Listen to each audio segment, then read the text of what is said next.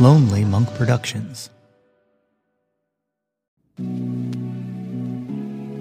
I don't know if y'all have seen the Speedy Ortiz Tiny Desk concert yet, but yo! That's my joint!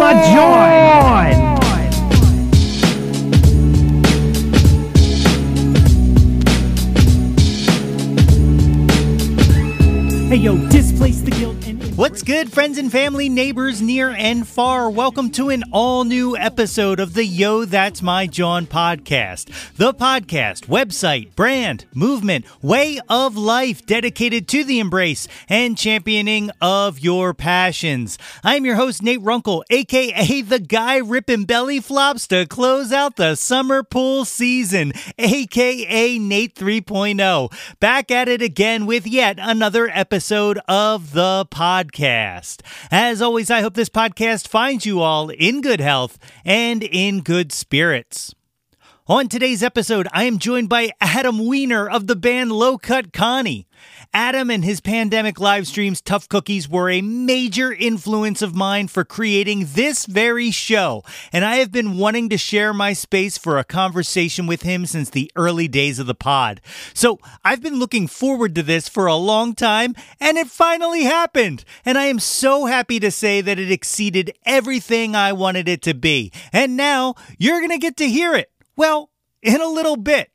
Because first, I gotta check in with my homies. How we doing, gang? Happy Labor Day. Hope everyone had a great summer full of joy and excitement. But no matter how great of an inning this summer may have been, it is time to retire the side and give fall its turn at bat. And look, I'll be honest with y'all, fall is my John. I love the fall. You know, I'm a hoodie guy. I'm a blazer guy. And, well, sometimes, not every time, but sometimes you might just catch me in a hoodie and a blazer because I get down like that. Yeah, man, I love the fall. I like the cool fall vibes. And I'll confess to being a big basic bee because I love me some pumpkin spice, y'all. And actually, let me state this for the record right here. Seasonal flavors are dumb. Can we not with this? Maybe I want a pumpkin spice donut in April. Maybe I don't want a time of year to dictate when I get to enjoy some apple cider. Free the seasonal flavors. Someone needs to back me up in this cause. Yeah, man. All right, but the podcast is going strong, and I have a bunch of great interviews already recorded and in the bag for you, and a whole bunch more scheduled for this fall. So the best way to keep track on when those will come out and what's up with the podcast is to join the mailing list. I promise I will not spam your inbox. You'll get like one email per episode, super low key, and it helps us to know who all's out there. So sign on up for the mailing list. You can find the link in the show notes attached to this very episode in whatever podcast player you are streaming this on. Or you can jump on the website at www.yothat'smyjohn.com. And be sure to follow us on the socials at Yo That's My John on all platforms. Let's be friends. Give us a follow. You know, I've been doing this new thing each and every Friday where I share some of the new music I've been enjoying lately. So if you like some music suggestions, get on them socials. Follow us. Bet. All right, we're going to take a very brief ad break and then my chat with Adam Weiner.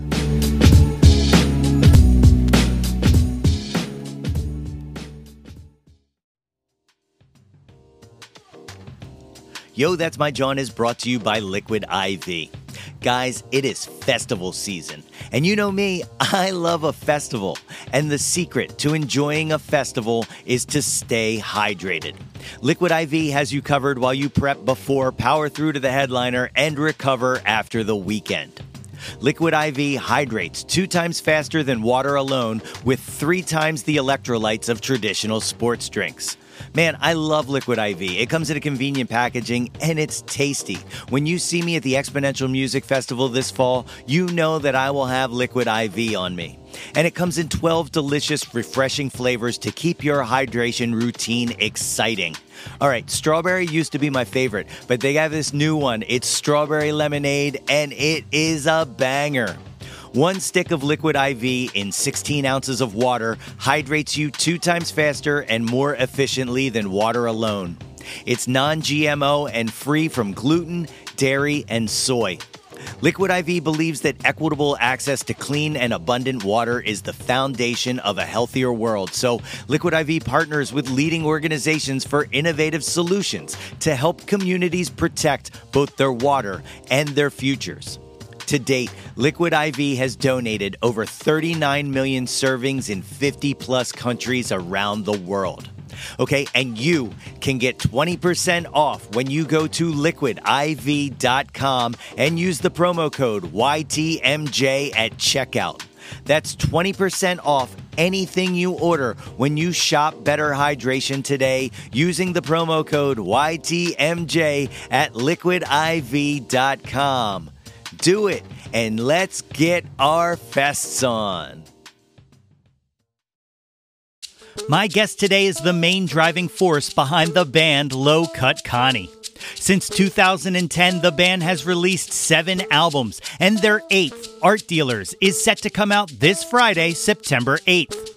Their pandemic show, Tough Cookies, featuring live performances and interviews with music luminaries, received massive critical acclaim and saw my guest named as the Pandemic Person of the Year by the New Yorker magazine. Not to mention, was one of the main influences of this very podcast. Folks, it is my honor to welcome to the show our pal Adam Weiner. Ladies and gentlemen, I am joined today by the great Adam Weiner. Adam, thank you for joining me on Yo, That's My John. My man, happy to be here to talk about all the Johns you want to talk about. So I always like to open things up and tell people a little tidbit about my connection to them. And for you, this is a really important interview to me because you were one of the inspirations for me starting this show. One of like 3 or 4. But when you started doing Tough Cookies over the pandemic, like I was just completely inspired. I had been looking for something to do, as everyone was, because, you know, everything was shut down. And so like I was doing live streams and stuff like that at the time. And then once I saw like you like interviewing people, I was like, oh my God, interviews, like that would be an incredible thing. So I just started like interviewing like some of my musician friends and stuff like that. And that's kind of how this podcast version of Yo, That's My John was birthed. So thank you so much for being on here, man. Mazel tov. Good. You're doing great. You've had a lot of great guests. It's been a wild ride, man. So keep it up, baby. Keep it up. So tell anybody listening a little bit about yourself. Where'd you grow up? I grew up in New Jersey in Cherry Hill, just outside of Philly, Jersey suburbs. What else you want to know? So like, what did your folks do? What kind of music was playing around the house? Which is like a good one I love. Well, my family, they love, they're like a Broadway. Everybody's into Broadway. So a lot of show tunes, you know, the sun will come out tomorrow. Bet your bottom dollar that tomorrow there'll be sun. That's a good one. Listen, a Jewish family in South Jersey, Barbara Streisand, Barry Manilow, all the schmaltz, which at this age now, I have an appreciation for, but growing up was just not my cup of tea. Yeah. At a young age, I got into, you know, old rock and roll, Little Richard, Chuck Berry, old blues. I started buying Leadbelly and Robert Johnson and Blind Lemon Jefferson and Charlie Patton, all the old blues shit from the 20s and 30s when I was 13 years old.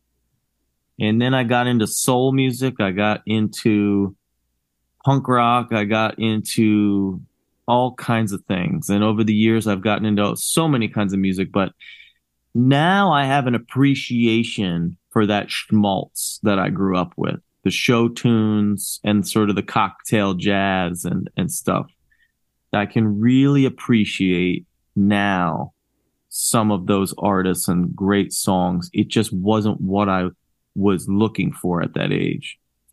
Yeah, no, that totally makes sense. It totally tracks. Like, I kind of feel the same way. Like at a certain point, you start to revisit the things you've rejected, throughout your life. And you're just like, oh, wait a minute, I do get it. And then, But one thing I will say is my family loved Motown because, both my parents were great dancers. They loved to dance.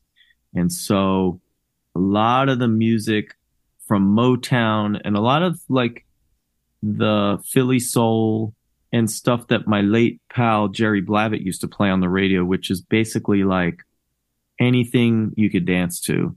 That music my family loved as well, and I always loved and still love, and I think was very influential on my own music. Definitely, definitely. It's funny you mentioned show tunes because one of my questions I had lined up for much later, but I'm going to jump into it now, is there's a very theatrical nature to your music and to your No, there isn't. But have you ever entertained the thought of putting together like either a rock opera almost or a musical piece? Yes. Yeah. Absolutely. In fact, when I was 21 years old, I've not spoken about this actually. I wrote a show that played in an off-Broadway theater for 2 weeks. And then I actually wrote another show that was in the Fringe Festival, 2002 in New York. And there was a third play that I wrote called Lapdog. That was around 2006. That was at La Mama, which was a theater in New York City. It's still there. I was very heavily involved in theater and initially went to New York City to be an actor, and pretty quickly realized that music was going to be my medium. But I definitely think at some point I'm going to circle back around to the stage, and I don't know what that's going to look like, but I've always thought that I would end up back there at some point. So we'll see. Oh man, it would be great. Like it's one of those things that like, do any of the recordings of the book of the pieces you put together, do any of that exist anywhere? Because I'd love to kind of hear what that sounds like. I'm going to go with no comment on that. Okay. Maybe one day with my label, I'll repackage some of my things that I did in my 20s, of which there was quite a bit, but I'm not ready to go back there just yet. That's fair. That's fair. So going back to childhood, when did you start playing music? You started with piano, yeah? Yeah, we had a piano in the house, and my older brother, is a very, very good piano player. And I think at age 3 or 4, I saw the movie Amadeus, in which Mozart plays the piano upside down behind his head, right? And I figured out how to play Twinkle, Twinkle, Little Star behind my head on the piano. And I really wanted to play guitar. I think Back to the Future made a lot of kids of my age want to play guitar, but I got upset. I really loved Chuck Berry. Like Chuck Berry music still is in my bloodstream. And there was that thing in the 80s where Chuck was really in because of Back to the Future and stuff. And I wanted to play guitar. But my family was a little bit insistent that I take piano lessons instead. And I think ultimately I tried to play piano like a guitar player, if you know what I mean. Sure. I always tell people now that people always ask me who my like most influential piano players are, and there are many. Of course, I could list all the greats, but I think somebody like Keith Richards is as influential on me as any of the piano players. I think I play piano a lot like a lot of guitar players that I admire. And Keith Richards is somebody who plays this very feel oriented, kind of meat and potatoes kind of riff guitar. And that's how I play piano. I'm not the virtuoso of piano that some people are. If you see like Ben Folds, he plays piano. He's a virtuoso, if you know what I mean. Yeah. There's so many piano players that can play. So John Batiste is a virtuoso. I am not a virtuoso in the way that somebody like Keith Richards isn't a virtuoso of the guitar like Jimi Hendrix or Eddie Van Halen or something. But I play piano kind of like Keith Richards plays guitar. It's all about feel and riffs and building a song. Yeah. Well, I think one of the things that is definitely one of the most mesmerizing things about your live shows, and, it speaks to like that Keith Richardsness speaks to this, is that like the piano as a stationary object does not hold you down at all or hold you back. You are not restrained by the limitation of not being able to move, and without using a keytar, the piano is almost an extension of yourself, but you can move around it and leave it if you need to, and kind of command things without being tethered to the stage. Well, it's a piece of furniture, and it's 400-pound piece of furniture. And look, I mean, Jerry Lee Lewis, Little Richard, Elton John pioneered how to be a piano player in rock and roll on stage, Yeah. So I'm certainly not the first, but in this day and age, there's just aren't that many people playing piano as the center of a rock and roll band. It's not the way that I do it anyway. There are other very good piano players, people better than me playing different styles. But for this style that I do, I don't know anybody else that does exactly my kind of style of music on piano. No, you are definitely one of a kind, my friend. Like, you definitely have that vibe. So when you started playing and stuff like that, were you writing songs and stuff like that, or were you kind of just playing other, covers and whatnot to begin with? I could hear a song see, I was trying to learn to read music and I wasn't good at it. I really was very poor at it, but I could hear a song on the radio and I could figure it out. And then when I was around 7 or 8, maybe younger, I don't know, I remember writing my first song on piano. I have a tape of it somewhere that was just a very beautiful little piano melody. And then I would say maybe around 9 or 10, I wrote the first song I wrote with words, with a vocal melody. I still remember that, and I must have a tape of it somewhere. And that opened up a whole world. I'm not going to sit here and tell you it was good, but it made me feel something really, you could do something magical with melody and lyrics, Yeah. I feel like I wrote my first song before I could really play guitar.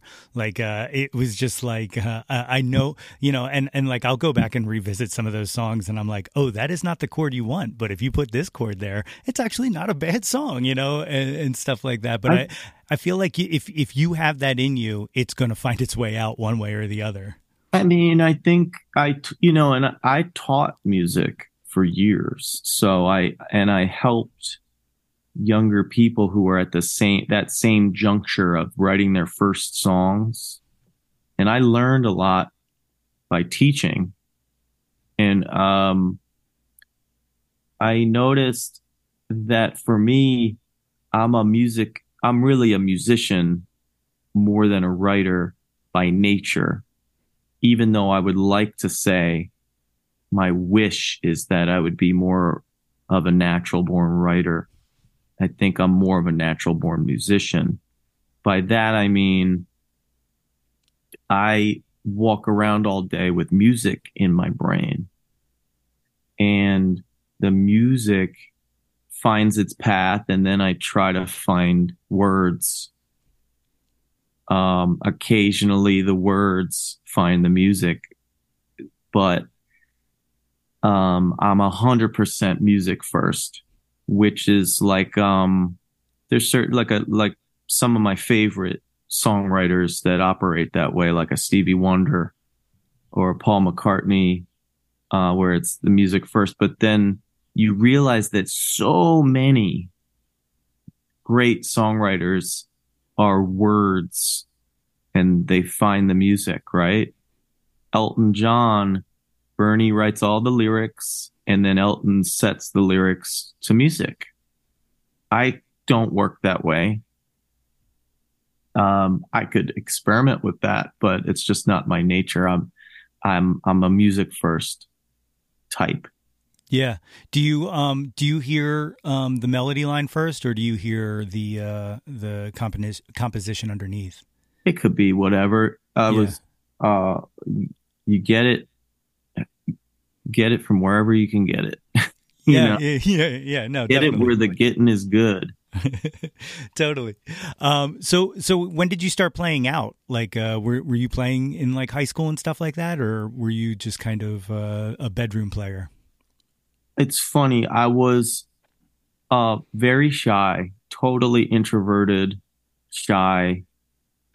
Like sixth, seventh, eighth grade, I had no friends. I was the kid getting made fun of, totally afraid to talk to people. And yet then I would get on stage in the drama club and come alive, and I would be the star of the show. And eventually in high school, I became kind of like the star of a lot of the school plays. And I was writing a lot of songs, but they were like secrets.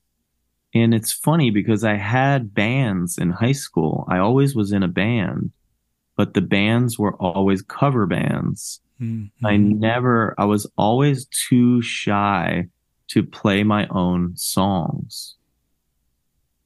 It really wasn't until I was 18, 19, 20, living in New York City, that I started to play my own songs.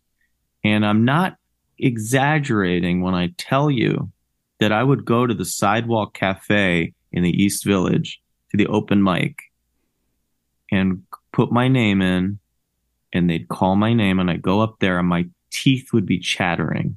I was so nervous. My leg on the pedal of the piano would be visibly shaking. My voice would be shaking. Now, if you asked me to sing or play piano somebody else's music, which I always had a job playing piano in restaurants and things, I was never nervous. I never was nervous. If you asked me to deliver dialogue as an actor, I wasn't nervous. The minute I would get on stage and play my own songs, I would absolutely be a wreck and fall apart. Yeah. And it took me a long time to reconcile why that was and work on it. Now I don't even think about it, and I almost never get nervous on stage, but it felt like I was sharing a secret. Mm-hmm. Yeah, it kind of exposes how vulnerable it is to share something on stage. Like, it comes across as, being on stage comes across as almost cocky, just inherently, just by being up there and being like, hey, look at me, right? But like, to be up there and say, hey, look at me, and to share something that you've created or an emotion that you're feeling is absolutely frightening. Like, it took me I still don't like playing serious songs that I've written. It makes me feel some kind of way. Now, if it's like just like a straight up like rock and roll, or like I do like acoustic hip hop kind of stuff, if I'm doing that on stage, there's kind of an inherent bravado in it. So like I can just kind of, for lack of better terms, rock out with my cock out. But like it's like if I'm trying to play something about like a broken heart, or a loss or something like that, forget about it. Like you said, I'm a mess, man. Yeah. It's funny to remember how nervous I would get, because now I can't even relate. Now I could get in front of 10,000 people and my heart rate doesn't even go up, Yeah. Can you remember when it clicked? Like when you felt comfortable? There's definitely not one moment, but there was a process. Yeah. And the process was in my later 20s, from 25 until I was 30, were these kind of lost years for me, where I was living in a whole bunch of different cities and traveling and sleeping on couches and stuff. And those years, they were like my stand-up comedy years, basically, where I played gigs in dozens and dozens and dozens and dozens of cities all over the country and all over Europe. And I put myself intentionally in very hostile situations. I played in the diviest, shittiest bars alone. I played in working man's pubs in England. I played in potluck dinners and frat parties and you name it. And I was performing alone. And these were all strangers. I didn't have fans. Social media wasn't much of a thing. It's MySpace, but nothing else. And I would basically get up in front of a room of strangers, sometimes very hostile strangers, and look them in the eye and try to win the night, and sometimes I would win and sometimes I would, bomb, as Steve Martin says, die comedy death, Yeah. It's just nothing worse. It's like, I still have to do 20 more minutes of this, people screaming horrible things at me, get the fuck off the stage, terrible, very volatile situations. And I just went through that process. I did it for a bunch of years. It didn't build my career at all. I didn't get a record label, manager, fan base, nothing. But what I got was better than all that, which was at the end of that, I was ready. Yeah. I was ready. I could get on stage because, I started Low Cut Connie at 31. And then I was ready to take people on. Yeah. I knew who I was. I knew what I could do. I knew what my skills were. I had honed it, and the fear was gone, Yeah. The and like it's not surprising, but like I feel like that power and that growth and that confidence still continues on, because like I feel like going album by album, you can just hear you becoming more powerful and stronger as a front person. Well, thank you. I will say that Low Cut Connie has been an evolution. It's constantly changing and growing, and I change and the band changes with it. And I produce my own albums now, the last couple and the new one that's coming out. So I learned how to produce, which I didn't know how to do. Some people are natural born singers like an Etta James or something, or Aretha Franklin. I was a good singer, but I lacked confidence and I needed to work at it. I needed to get my 10 or 20,000 hours of singing. And before I think my problem actually was that I didn't think I was a singer, if you know what I mean. Yeah. And singers, we're all head cases, you know?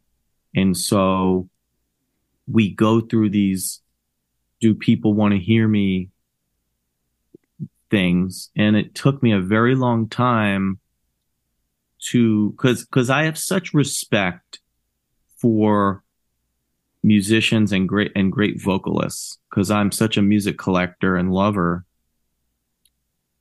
And I didn't put myself in the category with the people that I really admire their singing.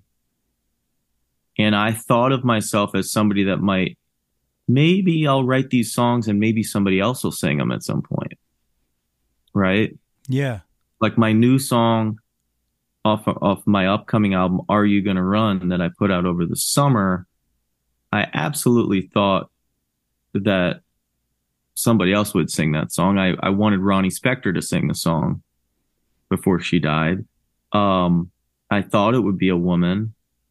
And then, like so many times before, then I had to decide, well, I need to do it and I need to do it well. It's funny because I think of myself as like a casting director. Yeah. And when I put the band together, it's like this person's going to do this and this person is going to do this. And you cast the roles. And a lot of times I wouldn't want to cast myself in the lead, which is some sort of psychological quirk. But over the years, I've come to realize maybe I'm not bad and maybe people like it and I need to just lean in, you know?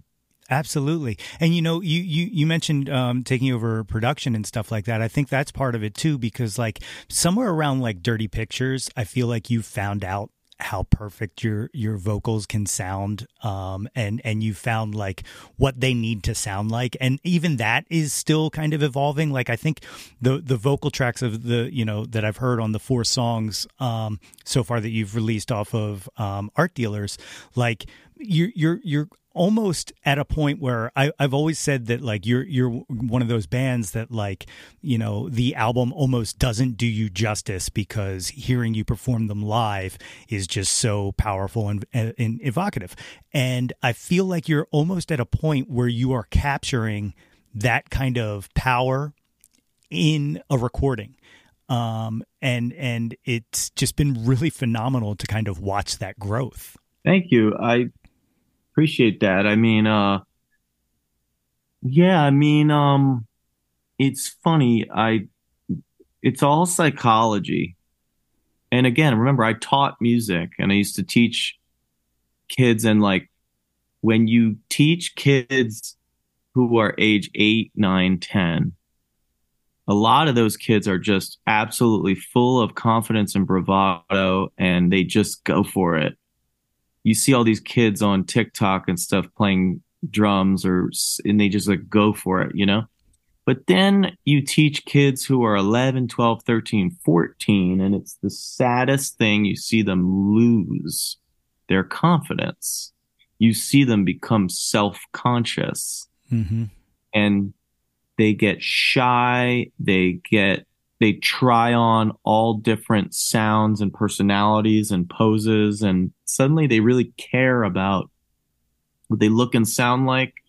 They get uncomfortable, and many people never get their swag back after that, you know? Yeah. And so for me, if I'm being honest, I always had confidence as a performer on stage, but to make records and as a recording artist, as a singer, as a producer, as a piano player, as all the things, it took me a minute, you know, it took me a little bit of time. And Low Cut Connie has been this gift to me in my life, because you have to understand it was unexpected. It was an unplanned pregnancy. It was a little side project with my buddies that became the main thing and changed my life. It's the fans of Low Cut Connie that changed my life, because at that point in my life, in my early 30s, I had no expectation that I would ever write a song or put any music out that would ever resonate with people. At that point, it had become a thing for myself and for my friends. And when I started to do these shows with Low Cut Connie, and people would come and know all the words to Rio or every word of Big Thighs, New Jersey off the first album, and then every word of Boozophilia off the second album, and people would sing the words to me and get tattoos of the words. And I have a song on our first album called Full of Joy that people got married to, that completely turned me around. And I've tried to just live up to it, if you know what I mean, and try to get better at my job as I go. Well, it's definitely working. And you, like I said, you watching kind of the growth, especially like the past few years. Like, I don't know if I'm projecting any of this, but I feel like doing Tough Cookies over the pandemic kind of was like your final boss battle. Like, it was like you unlocked an achievement in there, and like there are traits that like, I had seen glimpses of before, but like at that moment, it was just like, it was like an evolution almost. True. Thanks. we were talking about Steve Martin a minute ago. He's been so inspiring to me. He has this amazing book called Born Standing Up. It's great. And it really resonated with me, because he didn't have any success till into his 30s, and he became an icon, but he failed initially. He was trying to he tried magic, he tried folk music, he tried impressions, he tried writing, he tried all these different things. And it wasn't until he synthesized them all into one act. Prop comedy with folk music, with magic, with stand-up, with impressions, with all of it, became he's a variety act in one guy. And I feel like Tough Cookies for me was taking all these different things that I had done and that I could do and put it in one place. And I guess people hadn't seen me do all these things. Yeah. I never talked much on stage with the band, because the pace of the show is really fast and furious. There was never a lot of time to talk. And then all of a sudden, I was doing these live stream shows where I had to fill 60 minutes of live, no dead air. And so you can only play songs so much. You got to keep the ball in the air. You got to keep people engaged. And so this ability to host and keep the ball rolling and keep people engaged and be funny at times and be serious at times and do interviews and basically create this little variety show to keep people entertained, it all felt very natural. I just did everything, just followed my gut and did everything as I felt it. We started in March. By the time we hit June, I said, I'm going to start doing interviews now. And then I was doing interviews with Rock and Roll Hall of Fame people and iconic musicians. Then it turned into writers and politicians and luminaries, and it just was unbelievable. And then it just grew and grew and grew. And so I want to tell you something because we're talking about this and maybe some people will be watching this. I'm very excited to say I haven't announced anything yet, but next year, look out, just look out because I have this new project called the Connie Club that is basically Tough Cookies Mach 2. I'm going to have a radio show here in Philadelphia, and I'm going to be doing all these live variety show tapings, interviews, music, comedy, DJ, everything, and it's going to be fucking great. And that's incredible. It's 2024. It's coming. I love it. You know, that was one of the things I was curious about, because like you were saying, it allowed you to use every tool in your toolbox, you know, some that nobody had seen you kind of use before. Was there any feelers or any interest from like any streamers or studios to try to get you to host a show? Yeah, there was. I don't want to say too much, but there was a lot of conversations that were happening, but I think there was a lot of good from COVID and the pandemic, but bad is that there was this time where we started to do things very differently and reevaluate how we did everything. And then as soon as we could, everybody went back to the way we did it before. Yeah. So there were all these conversations about leveling up this live stream series and partnering with platforms and really creating a new type of variety show. And then everybody lost their nerve the minute that live in-person entertainment came back. Yeah. And so now that the dust has settled for a couple years, now we can actually have more legit conversations. But just like the way that Ticketmaster became stronger, Live Nation became stronger, we went back to the old ways again, out of exhaustion, basically. Yeah. So I'm hoping that next year I can restart the engine and reintroduce this variety show in a totally different format with live audiences. And I hope people dig it. It's going to be a really cool project next year.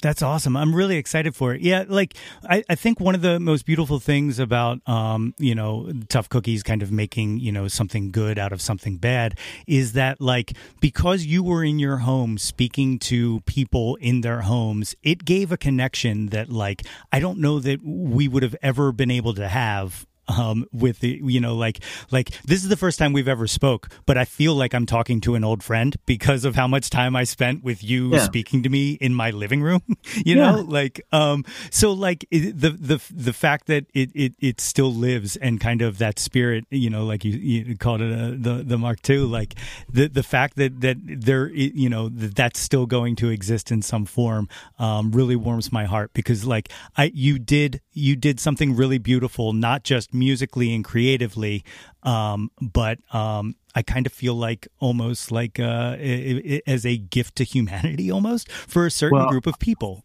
Thank you, and I'd be remiss if I didn't give a shout out to Will Donnelly, my guitar player, Will, because he was in there with me the whole time and was completely integral to those shows. I mean, he walked the tightrope with me. And I also need to shout out, it was a 4-person bubble. I got to shout out to George Murphy, who became the producer of the show, who would sit in the room and do all the graphics and keep the stream alive and pivot left, right with me as I threw curveballs. And also Camera Girl, who's the silent hero of Tough Cookies, who was the cinematographer that made it look cooler than just a cell phone in a bedroom, if you know what I mean. Yeah, absolutely. And like you said, you started doing interviews, and I'm going to tell you right now, I'm going to be 100% honest with you. I have a full envy and jealousy in my heart that you got to interview Mike Nesmith before he passed away, because that is one of my guys. I have been a Nes fan forever. And Yeah. What a beautiful opportunity you had there. That was special. I'm sad to say we got one of the last interviews with him. And it's funny. Well, it's not funny because I would joke on the show about how he was smoking weed during the interview, but then after he passed away, it became these stories came out about how he'd really been suffering with cancer and was using marijuana to help him with his pain. And so I understand now when he gave me 45 minutes of his time why he was smoking weed the whole time we were talking. It was a beautiful thing, and what a brilliant guy. What Yeah. a brilliant guy. I mean, musically talented, funny, great writer, innovator, but above all, just extremely intelligent. Yeah. And so underrated. Like his contributions to the, to culture and stuff like that is so understated. But yeah, I was completely jealous when that happened. Like that was the dream. I've been on a tear. One of the main things about this podcast is I won't rest until he or the Monkees are inducted into the Rock and Roll Hall of Fame. And I know I'm fighting a lost cause, but if I ever get, if anybody ever asks my opinion, I will second that motion. Well deserved. Yeah, I mean, so many great songs, but also that TV show was just a fucking masterpiece. It was so great. And it holds up. I told him that in the interview. I said, you have to understand that you have many generations of fans, but I'm of the generation that became massive Monkees fans because of Nickelodeon and the Monkees reruns that became really popular in the 80s. Yeah. With this big kind of Monkees revival. And it was absolutely fresh and zany, and went toe to toe with things like Pee-wee's Playhouse, like these kind of zany, crazy shows from the 80s. The Monkees was a precursor to all that. And I love the Beatles, of course, but what the Monkees did with their TV show, they were better on camera, as a group than the Beatles actually was, in my opinion. I totally agree. Yeah, I'm a unrepentant Monkees fan. Like I will I will wear that flag clear as day. So many great songs, and even some of those last couple albums they did that were so beautiful, some of the songs. Yeah, absolutely. So, you got Art Dealers coming out September 8th. And like I said, the 4 songs that you've released so far are absolutely stellar. I was talking to your friend Eric Bazillion a few episodes ago on the show, and we were both gushing, essentially saying like you're like one of these songs away from being a household name, I feel. And to me, like, King of the Jews is such a powerful fucking song, and the visualizer you put out to go along with it is absolutely stunning. Like it's just, Thank you. And I'm not gonna lie, like I can say this from one guy to another. You look beautiful in that. Like you look. Oh, really you say that to all the girls. We shot it right here in my house. I just put on the tefillin, and again, it all comes down to confidence, because I never ever would have done something so simple. It's kind of like when Sinead O'Connor passed away, rewatching her performance in the video for Nothing Compares to You, which was iconic when I was a kid, so powerful. just a solo performer looking into a camera, right? There's, Mm-hmm. there's a beautiful song playing, and she just looks in the camera and lip syncs the song, and you can't take your eyes off of her. And it takes a certain confidence that was hard fought for me to just do something as simple as that, which is just look in the camera for 3.5 minutes and do that, you know? Yeah. And, and I also feel like, the powerful, Judaism kind of symbology of the video is another thing that, like, I feel like post-pandemic, like I was talking to, I don't know if you remember, a friend of mine, Jillian Blair Ivy, interviewed you for the Broad Street Review in 2000.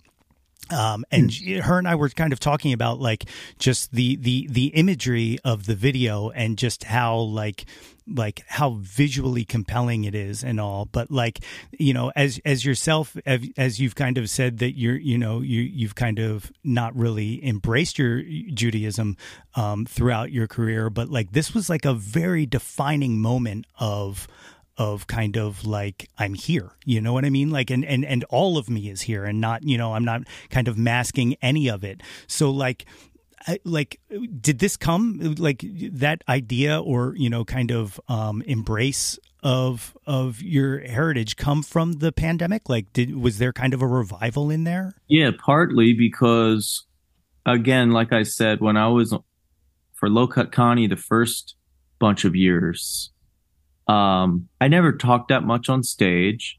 For the first group of years, I was more in a group. Like, I wasn't the only singer in the group. We kind of platooned for the first few years. I grew in terms of my presence over those years, but we all have insecurities that we carry, and very confident people, performers, whether it be Elvis or Madonna or Prince, iconic, confident people have major insecurities. It's a motivator. If you truly, if you had no insecurities, you might not be driven in the same way, have the same recurring drive, to continue to make things. And get out there on camera or on stage. There's a cocktail of self-belief and self-doubt that creates an artist in a lot of ways, And so during the Tough Cookies pandemic years, I couldn't hide my Jewiness. It was just full frontal. All this extremely Jewish humor, Yiddish language, and sensibility, and me talking about Jewish holidays, me talking from my cultural perspective on certain political issues and cultural issues, and putting my neck out in a much more overt way. I became better known to people as I am, rather than what I was projecting to be. And it gave me a lot of pleasure, and it was great to be accepted by people. And some people maybe turned off the channel and said, this is too schlocky, or this guy is too whatever. Like, there's a channel for you. You can always change the channel. But people really loved when I would lean into my Jewishness, And so coming out of the pandemic, I just pledged to myself that I would keep that feeling, that self-acceptance, Yeah. Because unfortunately, it's not particularly cool at this juncture to be Jewish in terms of in the entertainment field, in terms of looks, a Jewish look is not part of the beauty standards that we have typically. And there's anti-Semitism rising in America daily from all different angles. In the 70s, it was extremely cool to be Jewish. So many Jewish Hollywood stars, music stars. I mean, you got Bob Dylan, Paul Simon, Leonard Cohen, Barbra Streisand, Barry Manilow. I mean, these are very Jewy people. Dustin Hoffman and Elliot Gould and all these people, right? These days, and they were cool too. Yeah. You know, these days, not so much. We've actually, you know, we go through trends and beauty standards and cultural standards, and being Jewy is not particularly cool at the moment. So I've seen a lot of Jewish artists, entertainers, and people kind of like whitewash it a bit or project something, you know, and so that's part of it too. I'm just being honest and being who I am, which has taken some years, you know. Yeah. Did any of it kind of reinvigorate any spirituality for you, or? I mean, that's part of my point. Is I don't want to disappoint people, but I'm not a particularly spiritual person. I'm an atheist Jew, and I want people to know that I'm not rubbing it in people's face, but there are a lot of people out there who are very atheistic, and they're kind of afraid to say it in America too, because that's part of our culture. Yeah. You know, is faith. And I have a very, very deep cultural bond with Judaism, but not a theological or religious bond. And that I want to show people is a balance you can strike that I have, you know. It's your ethnicity and your culture as well as a religion. And even though I don't go to a synagogue and pray, and I don't have the spiritual side, and it doesn't particularly appeal to me because I get all that from music and art. The culture is fantastic. It's so great. The food is great. The humor is the best thing. And the attitude is just fucking great. Why would I reject it, you know? Yeah. No, I think that's a beautiful thing. And I think it's very true. I think it's one of the things that people tend to kind of overlook is that like you said, like culturally, like you don't have to, you know, have the full on faith to be able, you don't have to throw the baby out with the bathwater. You know what I mean? If you kind of reject one, you don't have to reject it, you know, completely, you know?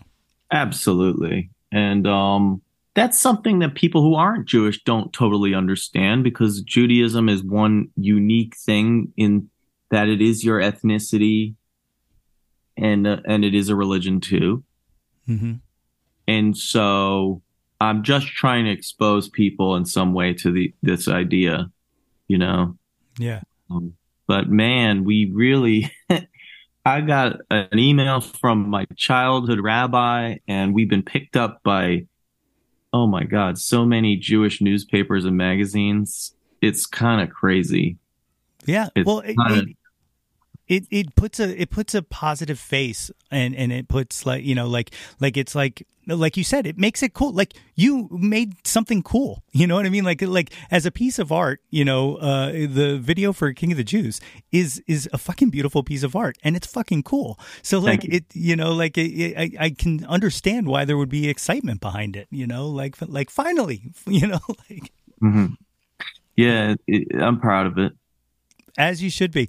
So there's a 80-minute film coming along with Art Dealers. Is any of the visualization stuff from the song releases a part of that, or is it completely independent from? Oh, really? No, I haven't shown 1 millimeter of the film, and when it's ready, you'll see it. I promise. But we're going to be announcing soon that the film is going to premiere at a few film festivals this fall. The first being Richmond International Film Festival in Richmond, Virginia, September 29th, and then a couple other cities as well throughout the fall.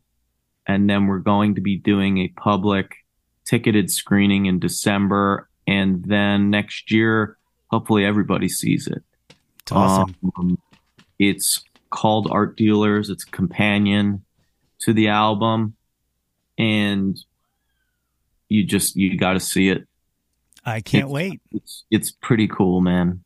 That's awesome. It's exciting, man. Like it's like when I heard that was kind of coming out, along with the album or alongside the album or whatnot, it just made me that much more excited for this project because putting that much effort and creativity into something, especially coming from someone as talented as yourself, is just I'm sure going to breed something beautiful. I never made a film before. I got to shout out my director partner, Roy Power. He and I directed this film together, and it took a couple years, and I couldn't be prouder of it. It is really something special. It's funny, and it captures the Low Cut Connie ethos really well. Awesome. Can't wait. Well, at this time, you want to go through my little questionnaire that I end every interview with. It's called The Jauntlet, and it's made up of 2 sections that start with the one-hit wonders. And the first one, I don't think is fair, but Billy Joel or Elton John, who do you prefer? Oh, God. That's awful. That's an awful question. Elton John vocals, Billy Joel piano. Okay, I like that. I like that a lot. How does it feel when someone as legendary as Elton John says they're a fan of your stuff? Does that breed any of that confidence that you weren't feeling as a vocalist? Elton, I felt like I knew him when I met him. I grew up with his music, and he's similar. He and I are very similar in that he was kind of a insecure, goofy, gawky, shy kid who reinvented himself through his music and his shows. So, and he didn't take himself seriously as a singer until late in his career, even though he was one of the best singers of his generation. So it felt very familiar to me. Yeah. When we became buddies. That's awesome. That's so awesome. The next one in this, Debbie Harry or Joan Jett? Oh, man, they're both so talented, but I got to go with Debbie Harry. I'm from New Jersey. She's my Jersey girl. She's the coolest ever. Still. I mean, still. She's just one of the coolest rock and roll icons to ever grace the planet. She's the most photogenic person that's ever walked the planet. Truly. I 100% agree with that. You ask me what rock and roll looks like, just look at Debbie Harry. Facts. Next one, big one, Aretha Franklin or Tina Turner? Man, oh man. I mean, I would say, Tina's one of my greatest live entertainers. So on stage, Tina; in the studio, Aretha. That's how I'll do it. Good answer. Nirvana or Pearl Jam? That one's easy. Nirvana was absolute. I loved both bands. When I was 11, they both came out. But Nirvana, in terms of the songwriting, is the one band of that era that the songwriting has truly stuck with me. You go in and out of phases with certain periods of music and decades and trends, but his songwriting really has always resonated with me. I dig it. Janis Joplin or Stevie Nicks? Stevie Nicks, no question. Both great talents, but I'm not afraid to tell people that watch Tough Cookies know that I absolutely love Fleetwood Mac. We covered a lot of Fleetwood Mac. Yes. And I just love all the mythology of the band. And I love what conflict breeds in music. And that's a band with all these different personalities and flavors and things that maybe should not be together and shouldn't go together, and it made some incredible songs. Yeah, there's a article that someone wrote for Rolling Stone, and I forget who it was, and now I'm like going to kick myself because she's a brilliant writer. But she wrote an article about Silver Springs that kind of leads up to, you know, the performance in, what was it, like 97 or whatnot, in the reunion. And it, like, I swear, like, just that piece alone is like all encompassing how perfect Fleetwood Mac was. Like, it's just, if anyone were to ask, like, can you explain to me Fleetwood Mac, I would be like, read this article about one song and you'll get all of it right there. Yeah. The big cliche one, Beatles or the Stones? Fuck, man. Gotta be, for me, people are not going to be surprised that I'm going to choose the Stones. If you're making me choose, I mean, I am a Stones fanatic. I love the Beatles, but I'm a Stones fanatic. Yeah. You know, I could pick the Beatles up and put them down and not listen to them for a year, but I don't go more than a couple weeks without listening to a Stones album. Absolutely. You got a favorite Stones album? Exile, I'm sure. Yeah, probably. Yeah. Yeah, it's just I mean, like, it's so, the one I go back to the most and I've learned the most from. Yeah, and there's no skippers. Like, it is brilliant. It's an A+. Absolutely. The last one of the one-hit wonders, Bohemian Rhapsody or Stairway to Heaven? Damn. I'm going to go with Stairway, believe it or not. Interesting. You know, Freddie is one of the greatest singers of all time and one of the greatest front people of all time. But from a musical perspective, I just think Led Zeppelin has 10 times more going on than Queen from a musical standpoint. Okay, respect. I take it. I can take it. The second half of this is the top 10 countdown. Now, all of these I use John to be whatever you want it to be. Obviously, you're from the area. You know what we got going on. It doesn't have to be music; can be anything you want. But number one, what was your first, John? What was the first thing you were obsessed with when you were a kid? Chipmunks. Yeah. Alvin and the Chipmunks. The animated or musically? I saw that. Well, first of all, the show, but I saw them live at the Spectrum when I was 3 years old, and that was insane. That's awesome. That is incredible. Number two, what's your current, John? What are you into right now? Damn. I am really into salsa music from the 70s, Fania Records. Hector Lavoe is my current obsession. He was the king of salsa in Spanish Harlem in the 70s. And if you haven't heard the music of Hector Lavoe, check him out. All right. I will as soon as this is over. That's awesome. I love a good tip on something I've never heard of. So I will definitely check into that. Number three, you may have just answered it. What was your first concert? What was the first live show you saw? Chipmunks. That's awesome. That's so cool. Have you ever heard, there's a album, I think I have a vinyl rip of it somewhere on an old iPod, probably stashed away because I never throw away old tech, but the Chipmunks Sing the Beatles. It's a phenomenal album. Yeah, man. The Chipmunks, they knew what they were doing, man. They were good band. They were hip. Number four, what was your last concert? What was the last live show you saw? Oh, my God. Well, this Friday, I'm going to see Bruce. Oh, nice. What was the last concert I saw that I wasn't in? I mean, it counts if it were like you were playing a festival or something like that. But yeah, last one you saw as a spectator. So many. What was the most recent? My friend came to Philly. William Elliott Whitmore played at Johnny Brenda's.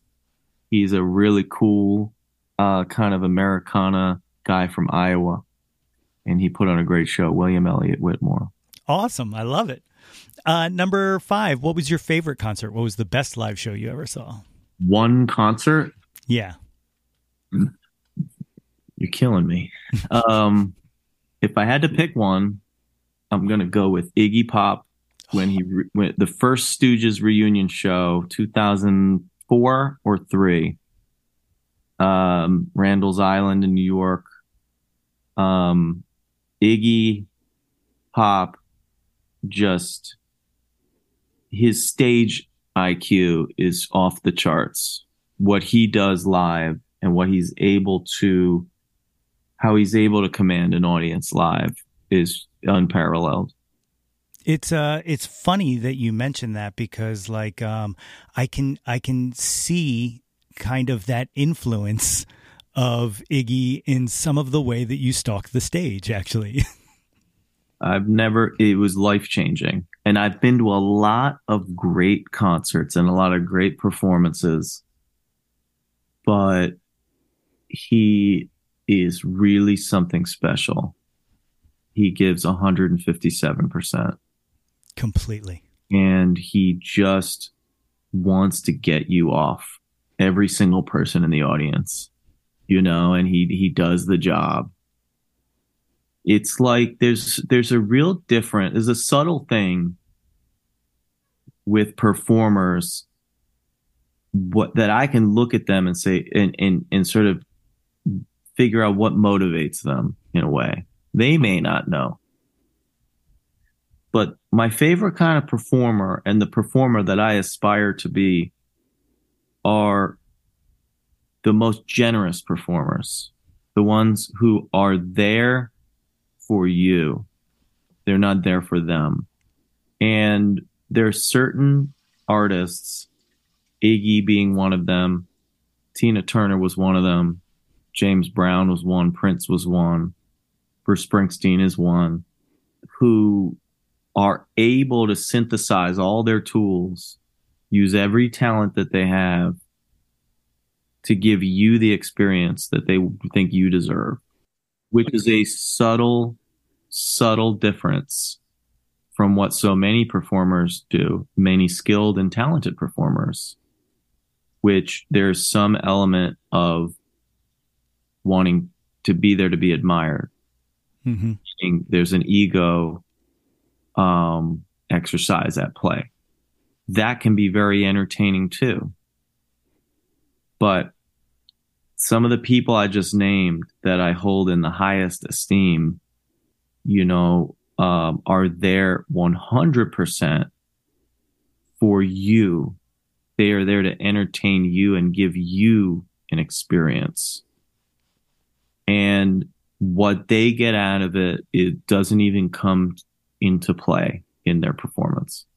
And Iggy was the first thing I saw with my eyes live that showed me that. That's awesome. Yeah, no, and I think you're spot on with that. And I think one of the other traits that all of them share, and you share as well, is that you too are enjoying yourself when that connection is made. When you can see that you've brought that and you've given the experience to the audience, like you can see the joy in your face. Like you can tell when it's working, Yeah. And if you look at Iggy now, he can barely walk, but he still has that spirit, He'll still, his toolbox has shrunken with age, but he's still going to give you everything that he has, if you know what I mean. Absolutely. Number 6, who have you never seen live that you wish you would have? They can be living or dead. Easiest one to answer, Prince. Prince is my ultimate musical idol, and I never got to see him live. I've watched every clip and studied and read the books and have all the records, and I never got to see it in person. Putting controversy together or getting, the clearance to do that, did you ever get to have any conversation with him, or was that controversy was after he passed? Oh, okay. Yeah. No, I never met him or anything. I know a bunch of people in Prince world now. Yeah. And just had an amazing experience at Paisley Park recently. From some of the Low Cut Connie fans over there that run it. But I never met him. I never interacted with him. And I have learned more from him than any other musician. Yeah.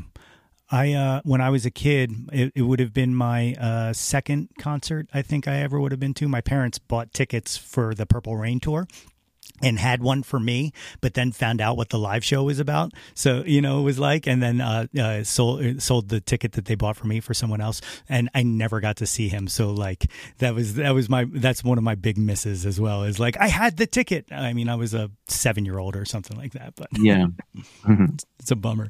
Number 7, what's an unappreciated John? What's something you wish had more attention to it? An underappreciated John. It's funny. I'm obviously only thinking about music so much of the time, and the list of underappreciated musicians is just unfathomably long for me to choose one.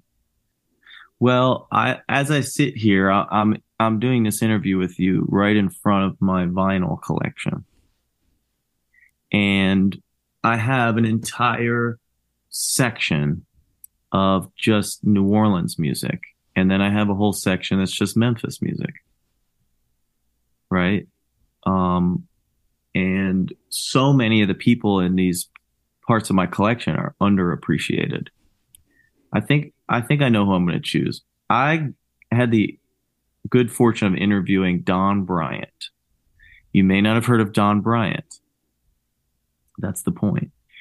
Don wrote the song I Can't Stand the Rain. I can't stand the rain against my window.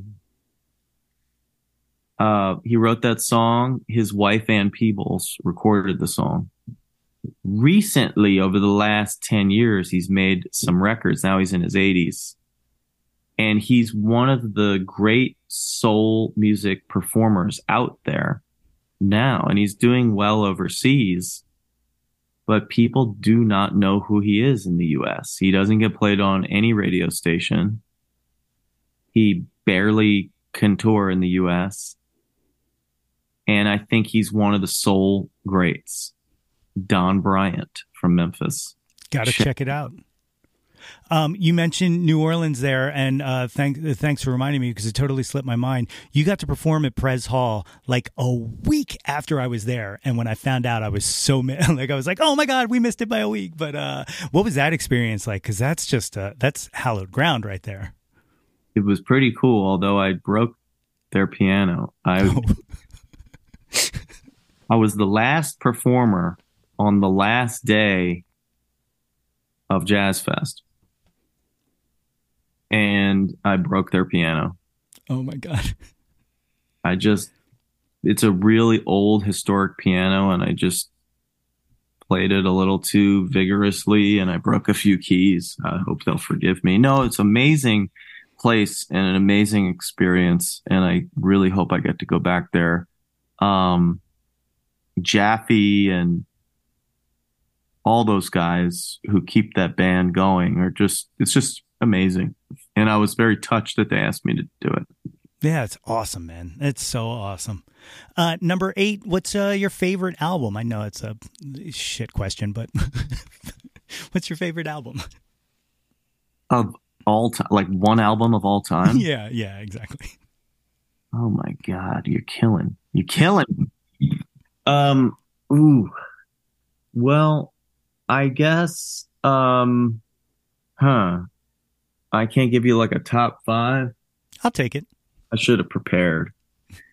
I'm going to go with the Motown box. So there's a Motown singles collection, Purple Rain, Exile on Main Street. I'm going to go with Lady Soul by Aretha Franklin. And I'm going to go with a wild card, just because I was listening to it the other day and I really love it, is a country album called Viva Terlinga by Jerry Jeff Walker. That's probably my favorite country record. Those are all albums that I've been listening to for decades and I just keep going back to. It's awesome. I love it. Number 9, name an artist whose output you'll consume anything they put out. Oh, anything? it's only a few, actually. I mean, there's certain artists that I'll get into a phase, and for a week, that's all I'm, you know. But I would say James Brown Yeah. would be the first answer, because there's nothing. I think he might be the only artist where there's almost nothing that he put out that I don't like, that I don't find compelling in some way. Every artist, Prince, David Bowie, Rolling Stones, Aretha Franklin, you name it, they've got something that I don't care for. No, it's in the minority. I like a lot, you know. Yeah. James Brown, from the Famous Flames all the way through. I saw him in 1999 in Philly, and he had a song. The Columbine shooting had just happened, and he had a song, "Killing is out, school is in, come back tomorrow and try it again." And it was goofy, but it was a pretty sick song, and he was saying some shit with it too. Yeah. He was just such a pure musical artist, a true, I don't use the word genius often. He was a musical genius, James Brown. So, him. Great answer. Great answer. The 10th and final of the top 10 countdown. What is your favorite John of all time? Again, doesn't have to be music, can be anything you want it to be. Oh man. I love, I guess I would say, just because it's summertime, and people that know me know I love summer and I love hot weather. So I would say watching a sunset on the beach. Fantastic. I'm a man of simple pleasures. It really does. I'm a beach goer. I love swimming in the ocean. I love everything about the beach. And sometime around the last week of August, I will be sitting on a beach watching a sunset, and it will give me energy for the rest of the year. Yeah, it doesn't matter how many sunsets I've seen, it will always mesmerize, especially like you said, like on a beach. Like it is just like kind of like I remember the first time I saw the sunset on the Pacific Ocean, and it was just like I saw something completely brand new. It's a process that the sun does literally every day, yet because it was just into the water instead of away from the water, like completely mesmerized me. Yeah. It's awesome. So Art Dealer, September 8th, and then you're playing the Exponential Music Festival, where I will be. I'm a avid XPN listener and love that festival beyond belief. And any surprises for the Exponential Music Festival? Yes. Yeah. There. Okay. You'll see. I love it. Yes. Last time you surprised me, I had Greg Seltzer on the show, and he was like, "Oh, you're not going to want to miss the Low Cut Connie show for the Philadelphia Music Fest this year. Adam's doing something special." He's like, "I can't tell you what it is." And then we stopped the interview, and then off mic, he was like, he's got the Hooters are going to show up," and I was like, "Yeah, okay, I'll see you there." Immediately. So we also had Marshall Allen. Yes, that was such a beaual show, man. Like that was just. And you guys sounded so good. Like it was just a powerful night. He's the man. He just turned 99, and got to hang with him. And what's funny is they kept saying, put Marshall's song at the beginning of the show because he's 98, and we got to get him home. And he sat at the side of the stage and watched the rest of our show. I mean, he's just a real music guy. And that was a really special night. And the Hooters surprise performance and was just awesome. It was. I hope we get to do that again. Yeah, it's fantastic. I mean, like the amount you've done, not just for showcasing your own talents and stuff like that, but the amount you've done to kind of shine some light on, you know, some people who deserve their flowers and stuff like that has been absolutely beautiful. And, you know, I'd be remiss to go through this interview without mentioning the low cut strut with Jerry. And what a beautiful tribute to be able to have something like that, to be able to share. Oh, And, thank you. And what a loss. Obviously, your listeners are Philadelphia people, so they'll know who Jerry was. And he was a dear, dear, dear friend and mentor and supporter of me and Low Cut Connie. And we made that song a bunch of years ago, but we forgot that it wasn't out. It was only on a vinyl single. So the minute that I found out that he was sick, we started talking about putting it out. And anyway, he was such a cheerleader and a confidence builder and just an exciting person to be around.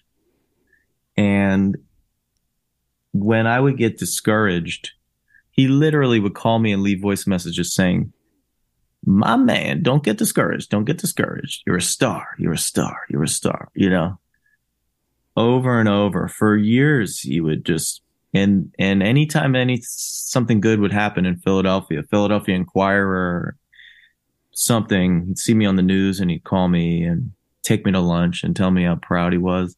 He was just like my musical godfather in Philly. He really was.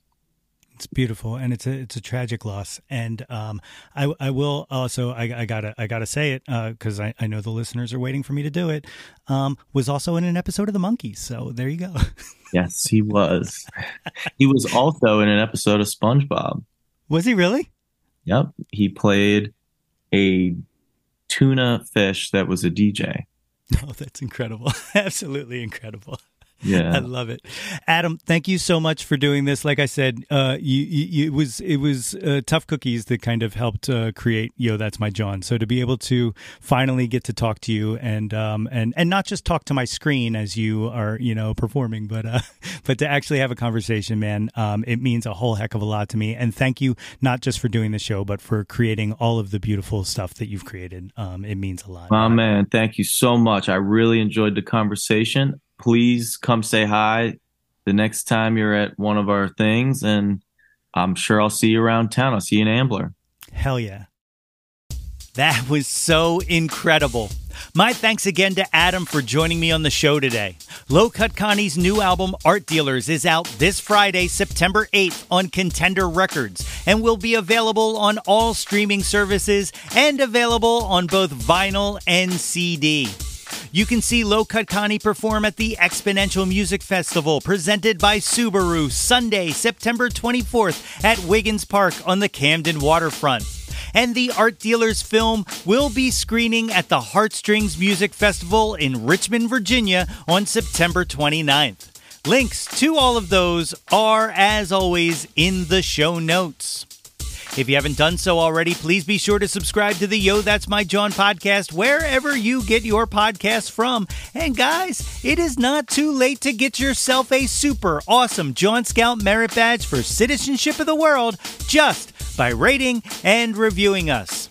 Don't forget to visit www.yothat'smyjohn.com for articles, merchandise, and links to all of the previous episodes of this podcast. And while you're there, be sure to sign up for our mailing list to get all of the updates delivered straight into your inbox. Like us on Facebook at facebook.com/YoThat'sMyJohn for updates and live streams. Follow us on Instagram and Twitter at Yo That's My John, and search Yo That's My John on YouTube to find the Yo That's My John YouTube channel. Like and subscribe the heck out of that ish. We want to hear from you. Reach out, and touch some John. Heading out to San Francisco for the Labor Day weekend show. I got my hush puppies on. I guess I never was meant for glitter rock and roll. Oh, man. Rest in peace to the legend Jimmy Buffett. Yeah, I know we're all sad, but I like to think he told us a very long time ago that come Monday, it'll be all right. Blue skies until next time, everybody. Hey yo, displace the guilt and embrace the pleasure. Your taste in music doesn't have to be. Yo, That's My John is a Lonely Monk production written and produced by yours truly, Nate Runkle.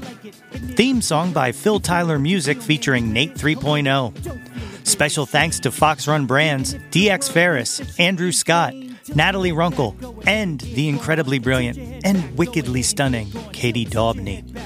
If you or anyone you know has any ideas they would like to share or any guests they would like to hear on the podcast, please feel free to reach out to us at yothat'smyjohn@gmail.com. Or you can leave an audio message for us and possibly hear yourself on a future episode by visiting anchor.fm/ytmj/message.